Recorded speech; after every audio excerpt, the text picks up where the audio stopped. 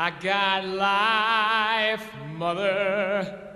I got life's sister. I got freedom, brother. Here's your host, Alex Garrett. Today has been and feels like a good day. Ed Delgado, I know we're Facebook friends, so you might have seen this. Amazing news from my doctor saying my kidney, the only one I have, thanks be to God, is doing pretty well. So yes, life, and this is one day, every day you celebrate life, but one of these days is a day, you just got to celebrate it even more because you get the good news. And I truly believe with my friendships I made, my family, my love, my girlfriend, and everybody out there, it's just been one collective effort. And believe me, Ed Delgado, you've been part of that even in the short time I've known you. So it's just a great day today. Every day is a beautiful day. That's what I try to tell everybody. That's what I tell my kids. And I got to tell you, when I saw what you had wrote there, I was actually very happy for you. I didn't get a chance to comment to it yet, but, congratulations, and always keeping that positive attitude. I think that is something that is incredible and the world needs more of. Ed Delgado is the Caramel Conservative. You still use that brand, right? I know you were trying to tweak your podcast, your live show and whatnot, but you're still the Caramel Conservative, right? That I am. I mean, we're still tweaking. We're still evolving. We're still kind of getting things better, but I'll always be that, so.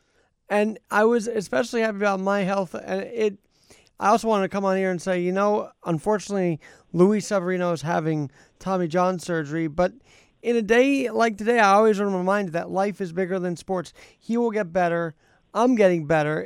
It will all come together eventually. So the mourning right now that we're seeing, it'll go away soon, and the Yanks will be all right. But speaking of healthcare, isn't that a big thing for Bernie Sanders, that he wants to give everybody universal health care? And Ed, we have a great medical system now that allows people to get Tommy John, that allows people to get good news from doctors. I think, bottom line, you and I were talking about this last night, if you look at his plan, our health care is down the tubes if he gets elected.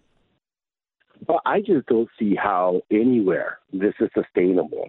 This idea of increased taxes, mega lawsuits, and the biggest takeaway for me overall was by turning over the entire healthcare industry to the state, you are literally creating a class of indentured servants. How exactly is that going to incentivize anybody to go into the medical field going forward? And we've seen that centralized healthcare doesn't always work. Centralized anything doesn't always work, right, Ed? Well, if you take a look, even just in the short time that Obamacare had been enacted, and I know, speaking for myself personally, I look back at my health care plans that I had in 2008, 9, 10. These were Cadillac plans. They were phenomenal. And thank God nothing horrible happened, but I could get into a car wreck and walked away with a very minimal bill. Ever since Obamacare came into play, though, most people, you can't even really afford to go to the doctor, even with health insurance. It's still a great system that we have here in America. Don't get me wrong. The healthcare system in and of itself is top notch. It's the insurance portion that becomes the problem. That almost becomes cost prohibitive. And if Sanders or anyone that has his mindset has their way, well, I just don't see how it continues. So because you identify as the Caramel Conservative, you identify as a minority that votes for Trump. And I don't identify as a minority, but I know out there that's what I'm looked at because I'm disabled. Sure. And so I almost think it's offensive that he thinks minorities would be on board with this. Don't you think that it's offensive? Without question. And I've always said this for a lot of the individuals. In fact, they would tell me, well, how can you vote, Republican? How can you vote for that guy? What about your people? Well, number one, my people don't pay my bills. And who exactly are your people? And maybe it's a mindset thing, but I've always been of the mind that your people are the ones that you bond with. And that you're friends with. Exactly. Yeah. Right. So to think that we have this monolithic line of thinking. And I didn't get the notes, at the last brown person's meeting or anything like that. But, we don't get notes like that. You should be able to think independently. And honestly, we should be looking at these numbers, and those numbers don't care about your race or your ethnicity or your disability. Those numbers being, what's it going to cost to go see a doctor, to get a special prosthetic, to get your medication for autism. That's what we should be looking at, not, just, you should vote this way because you're Hispanic or black or whatever. And believe me, there are hardworking people that the Democrats are alienating left and right. Literally, the walkaway movement is happening before our very eyes. And I think if Bernie's elected, that's the end of the Democratic Party. I get that sense. And I would have to agree with you, but I do have pause and reservation about that because I would almost be afraid to see what's going to rise in its place. And I think this is, something that's been overlooked quite a bit, is that when and if the Democrat Party does indeed fall apart from what it traditionally has been, I honestly believe that you have the AOCs of the world, the Justice Democrats of the world that are sitting and waiting in the wings to fill that void. Because as we know, nature despises a void. And to be honest, it's usually generations who've come before us that keep us sort of in the moderate way, right? So those who have survived the war, those who have seen the 50s, 60s, whatever, they're still keeping us, center or right of center compared to how the far left it is. But now you got a bunch of young kids out there who actually believe in this, and that to me is the scariest part of all.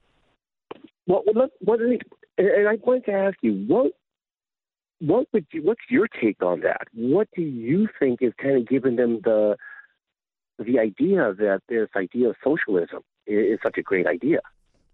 Because I think they've been taught it. I think we're seeing in the textbooks things being shaped a certain way now. Like there's no history teaching like we had history teaching. Mm-hmm. It is a shaped mindset.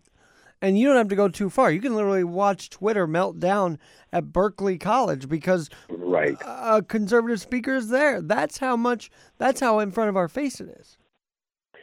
And I think it also goes further, too. I think we have an entire generation, and this is a good thing in a lot of ways, but we have an entire generation that has never wanted for anything. They've grown up with a remote control, whether it be a television remote or a, game console remote in their hands. Right. They've always had food. They've never had a summer without air conditioning. They've never had a winter without heat. They've never had true hardship. And I always get the feeling that they live in this Gene Roddenberry Star Trek world, and they missed the memo where it said that this is fiction. It's not reality, it's fiction. Well, right. And I think the dystopia could be reality if we don't watch it. That's what I'm trying to fight against on this podcast, and that's why you have your show as well, because we're seeing the masses around us completely go a certain way we don't want it to go. And I've got to ask you this. Do you think there are enough voices on, I wouldn't even say the conservative side, let's say the moderate side, the side that doesn't want to go to socialism, are there enough voices there to shout down those that are, invading Grand Central now and causing anarchy there? Are there enough to combat that? That's where I think it's tough. I think there's a lot of folks, especially on the internet and just in day-to-day conversation, that have something to say, that do go out and say what needs to be done. The problem is, I think in a lot of ways, sometimes we don't necessarily fight the left the way they're fighting us. We live in a world of escalation. Somebody gets a show, then you get a counter show. Somebody doesn't like the counter show, so they end up, committing an act of violence against that particular thing. It gets worse and worse and worse that way. And I think we're seeing that a lot, especially from the left, with their acts of violence. It's not enough to just battle the ideas, to weigh them out, to kind of see them measured and find out if they're wanting or not. But they have to take it up one more level to that escalating violence. So how do you really deal with or negotiate with somebody that their only response to your ideas is violence. And I don't necessarily have an answer to that at this point. And you know what else? Speaking of escalating, because I'm watching the coronavirus coverage on my screen. Yes. What the CDC spokesman said is wildly irresponsible. But then Chuck Schumer says, Trump's handling this terribly. Are we really going to put coronavirus and instead of focusing on solutions, blame Trump for it? Is that how low we've gotten? Well, and that's kind of the whole thing we've been dealing with for the last, 3 years now? Trump says air is good. All of a sudden, somebody's got to come out and say, how dare he say that? And it's very frustrating because if we want to have this dialogue, please, let's have this dialogue. Let's talk ideas. Let's not just try to blame. Let's not try to – there's nothing that one person, president or not, can do that would have prevented this virus from even coming out to begin with. And so to say that is it's just disingenuous altogether, and I don't think it makes any thinking working class person look at the Democrat Party as being reasonable whenever they do that. And Trump was upset that these 14 Americans landed here. I'd be upset too. Like, why are we allowing this to happen? He's thinking like we are, Ed. Well, and he knows that there should be a protocol to something like that. There's a general public safety. And, a pandemic only starts, after you're your first person. That's all it takes is one person. You're patient zero. And if you're just allowing them to go, to the mainland area and infect everybody else, how many people have been infected along the way? I mean, not to sound all, pop culture or anything, but if you've seen the movie 12 Monkeys, of where was the place they released the virus? An airport. Or Contagion, a number of those movies. And by the way, back to Bernie Sanders for a second. He said in his big, crazy plan last night, well, we can bail out Wall Street. We can bail out the college students, whatever. But later on he says, these taxes have been imposed in Great Britain. Hey, Brexit's going on there. France, hey, protests going on there. Oh, and by the way, you're comparing us to China now? You want us to be like China that can't even contain the coronavirus? I mean, someone's got to point all that out. Well, and then I think it was some Democrats that actually kind of went after him recently, too, for his commentary on Castro's Cuba, because he had said something to the effect of, they had some good things going on in Cuba, the literacy and healthcare and a couple other things. And I'm sorry, you can say the literacy programs are great in Cuba. You can say whatever was good there. But all of that is negated by the political prisoners and the executions. Right. The moment you start doing something like that, any goodwill that's like praising Hitler, because if I recall correctly, a lot of medical knowledge was gained from the terrible things that the Nazi regime did, and they were also responsible for what we have modern day as our interstate highways. And our aerospace, actually enough. NASA was kind of had that as well. And so, we can't praise an individual despite whatever, nice thing they may have happened to trip upon. There's so much negative that was there. To turn a blind eye to that, again, it dishonors the dead, and it just sets up useless idiots to just accept their fate, and I refuse to do that. Well, and I wonder if many Cuban Americans are going to call your show up tonight and talk about that. Maybe they are offended as much as you and I are about the comments. I'd be interesting to hear from them. But speaking of Nazi Germany, the fire that Chris Matthews is facing is just so fake outrage. Like, he just doesn't want socialism here. And it's amazing that a left-wing commentator is saying this stuff. Well, it doesn't surprise me. I mean, look what they did. If you took a look at the full context of what Matthews said, I thought it was a good analogy.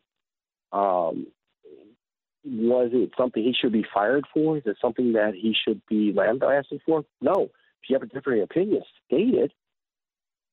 But it's an opinion. That's all. That's kind of what he does. But were you surprised he's even condemned socialism and gone outright against the Democratic lead? Like, it was just surprising to see him speak out in general against the Democrats on this. I think it doesn't surprise me in the sense that I don't think him or a lot of the so-called establishment Democrats want to see Sanders, because a lot of what Sanders offers is the antithesis of what the Democrat Party has done for so many years. Bernie Sanders just lays it all out there. I mean, I'll give him credit where credit's due. He's consistent, and he tells you exactly what he wants to do. Everyone else wants to shroud it with, sprinkles and chocolate and scents and all the other stuff. Not Sanders. He's just going to throw it all out there. He doesn't pretend to be something he's not. He just tells you what he is. And I think a lot of Democrats, that scares them. And I believe it scares them for the right reason, because they know the majority of people are going to turn away from that. Well, and I mean, well, actually, for Trump's case, I don't really think it'd be bad if Sanders got elected, to be very honest with you. Sorry? I think for Trump, though, if Sanders gets elected, that makes Trump's election a little easier, or would you advise against thinking that? I think it's a double-edged sword. I think it could potentially make things easier. I'm of the mindset that at this particular point, if the election were held today, Trump's winning, and it's not going to be a spanking. It's going to be an onslaught. And I believe that there will be a supermajority in the House of Representatives just because of all the antics of the last 3 years. Could it be harder with Sanders as the nominee? It's possible, because these Bernie fellows, they're hardcore. They'll go to them rallies. They'll get all worked up. And then, of course, you've got the squad over there that is backing him as well. And I'm not... And all the money done at this time. I'm not trying to accuse anybody here, but I just wonder if some of these intense Bernie bros actually have Antifa connections. I feel like if you're that combative online, imagine what you're like in person. I have no doubt about that. As a matter of fact, leading up into November, I would totally expect hostilities to be rise just from that. By the way, some breaking news I'm going to break to you if you want to mention it tonight. 11 jurors are called back for the Roger Stone case. So that trial's not dead yet. This is going to be interesting. And this is another thing where Trump actually looks genius on. Because and if you don't want him to interfere with Barr or whatever, but you can't deny he has a sense of where the news and where these corruptions are happening. And the Stone case is a pure example. I mean, he smelt it from the beginning, and he finally commented on it. Well, and I think his timing on there is perfect. I love the fact that he doesn't really use media to make commentary on it. He's blocked out everybody straight to social media, and it becomes his. And I thought it was kind of ridiculous. 40 months. 40 months for essentially lying to the FBI is what he was accused of.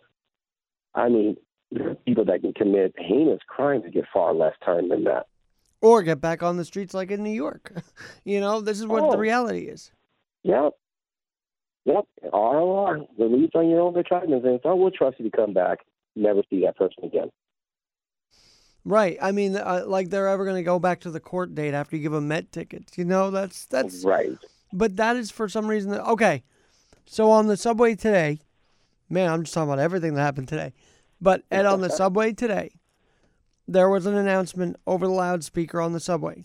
Please don't sleep on subway platforms or subway cars, or you'll be subjected to civil penalty.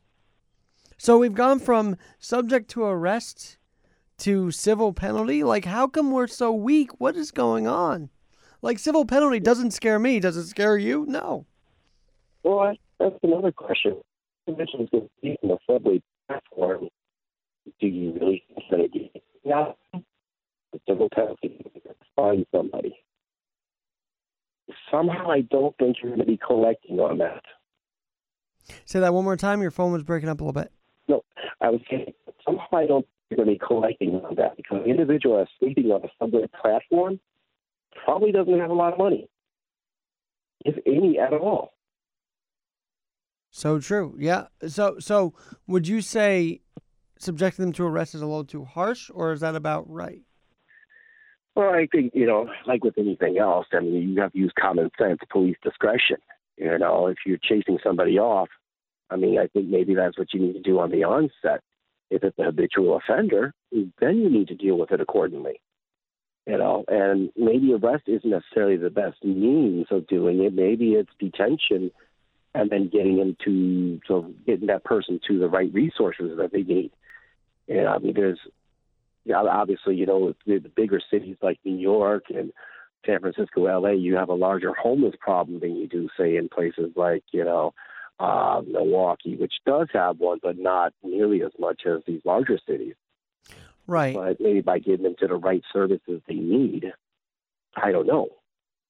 And it just came off as weird as that we're watering down now the idea of criminal punishment here in New York, just hearing civil penalty over arrest. That's just what clicked in my brain. Well, I think it's kind of a shame, too, because, I mean, there's always been this argument, and it's been going on for years, about what is the purpose of the criminal justice system. Is there rehabilitation, reform, punishment? Going to a system of civil forfeitures and fines, I don't think is going to be any deterrent whatsoever. Especially when it comes to a lot of things, if you know that you can essentially buy your way out.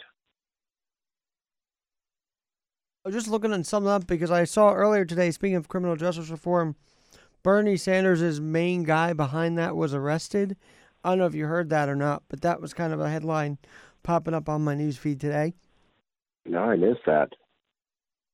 I'm going to further research that and send you the link. But Ed Delgado, while I have you here, the Caramel Conservative, where can people listen to you tonight, and what can we expect to hear from you tonight on the heels of the debate, on the heels of this tax plan released by Sanders? I mean, there's not much to cover, right? Oh, no, there's nothing at all. We got a couple different stories. Obviously, we're going to be talking about. Apparently, there's the Lad Bible, and all if you follow them on Twitter, Facebook, or Instagram. Oftentimes, they'll post some interesting stories, but they're posting about a young girl out in Germany who's a anti-climate denier, as they call it. And she will be at CPAC.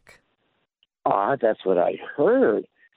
But I'd love to talk a little bit about her because I had an opportunity to watch one of her YouTube videos yesterday, and very, very well spoken. Very well spoken. So I'm going to want to try to talk about that a bit. Bernie Sanders, obviously, we got a couple other pop culture things because, again, I like to bring up the pop culture references because there's so much of this leftist liberal agenda that is embedded into it that if you overlook it, you're going to get your kids before you get to them. And that's kind of a sad reality. And I'm kind of curious to know what your thoughts are on Clint Eastwood going from Trump to Bloomberg in a New York Minute. He's an actor. Same thing that I said when I think it was hilarious with the empty chair that he did. That whole, I think if anybody's upset about this, you got to remember, if you're blasting an individual because they're getting their, who they should vote for from actors, and now you're upset because your guy decided to go somewhere else, he's an actor. What do you really expect? And he's entitled to his opinion. It's just kind of is what it is. And I just hope he did it not under duress of being blacklisted if he supported Trump again. I'm hoping that wasn't the reason why he switched. But you never know in Hollywood. Well, I think it was kind of funny, too, because I noticed on social media, I saw a lot of people just blasting Eastwood, and I was like, wait a minute. 4 years ago, you were riding high on Eastwood, and all of a sudden he's like, don't pay attention to him. It's Alzheimer's. It's this, that, and the other. And I'm just like, you know what? Just stop being, again, we can be disingenuous on the right, too, and it should be called out accordingly. He's an actor. He's an individual. He's entitled to his opinion. Oh, and by the way, he's still acting at 89. I mean, that's the amazing part. Right. And from what I understand, he's putting out a lot of good work. So it's, God bless you, and I hope there are many more years to come. Absolutely. And so, same to you and same to Clint Eastwood and everybody. Ed, we will listening tonight. Just give people a direction where to listen to you. All right. So definitely check us out. We're actually going to be on live tonight. It's we broadcast, obviously, from Spreaker.com, where Alex is broadcasting as well. Well, not exactly, but you can check us out on our website. That's thecaramelconservative.com. You can get on board there. And there is a live chat room, and God willing, I'll have the live telephone number up and running. So we'll see what happens there. All right. Phone lines might be open tonight, guys. You might want to jump on that. And listen to him. Is it down the dial in podcasting? I don't know. Or up the dial? I don't know. But he's up there as well on Spreaker. So take a listen. Caramel Conservative featuring Ed Delgado. Ed, as always, a pleasure. And let's stay in touch. And this isn't over. This story is not over. And these conversations just haven't, they're not going to end yet. So let's have another one soon. That sounds like a plan, sir, because I think our next, 8-9 months, always going to be an interesting one. Absolutely. I'm Alex Garrett, and we will talk to you soon. Tomorrow, a debate about whether or not David Ayers is an embarrassment to the Carolina Hurricanes and the NHL for winning as an emergency backup. You'll hear more of that tomorrow. I'm Alex Garrett. Take care. Thanks so much, Ed.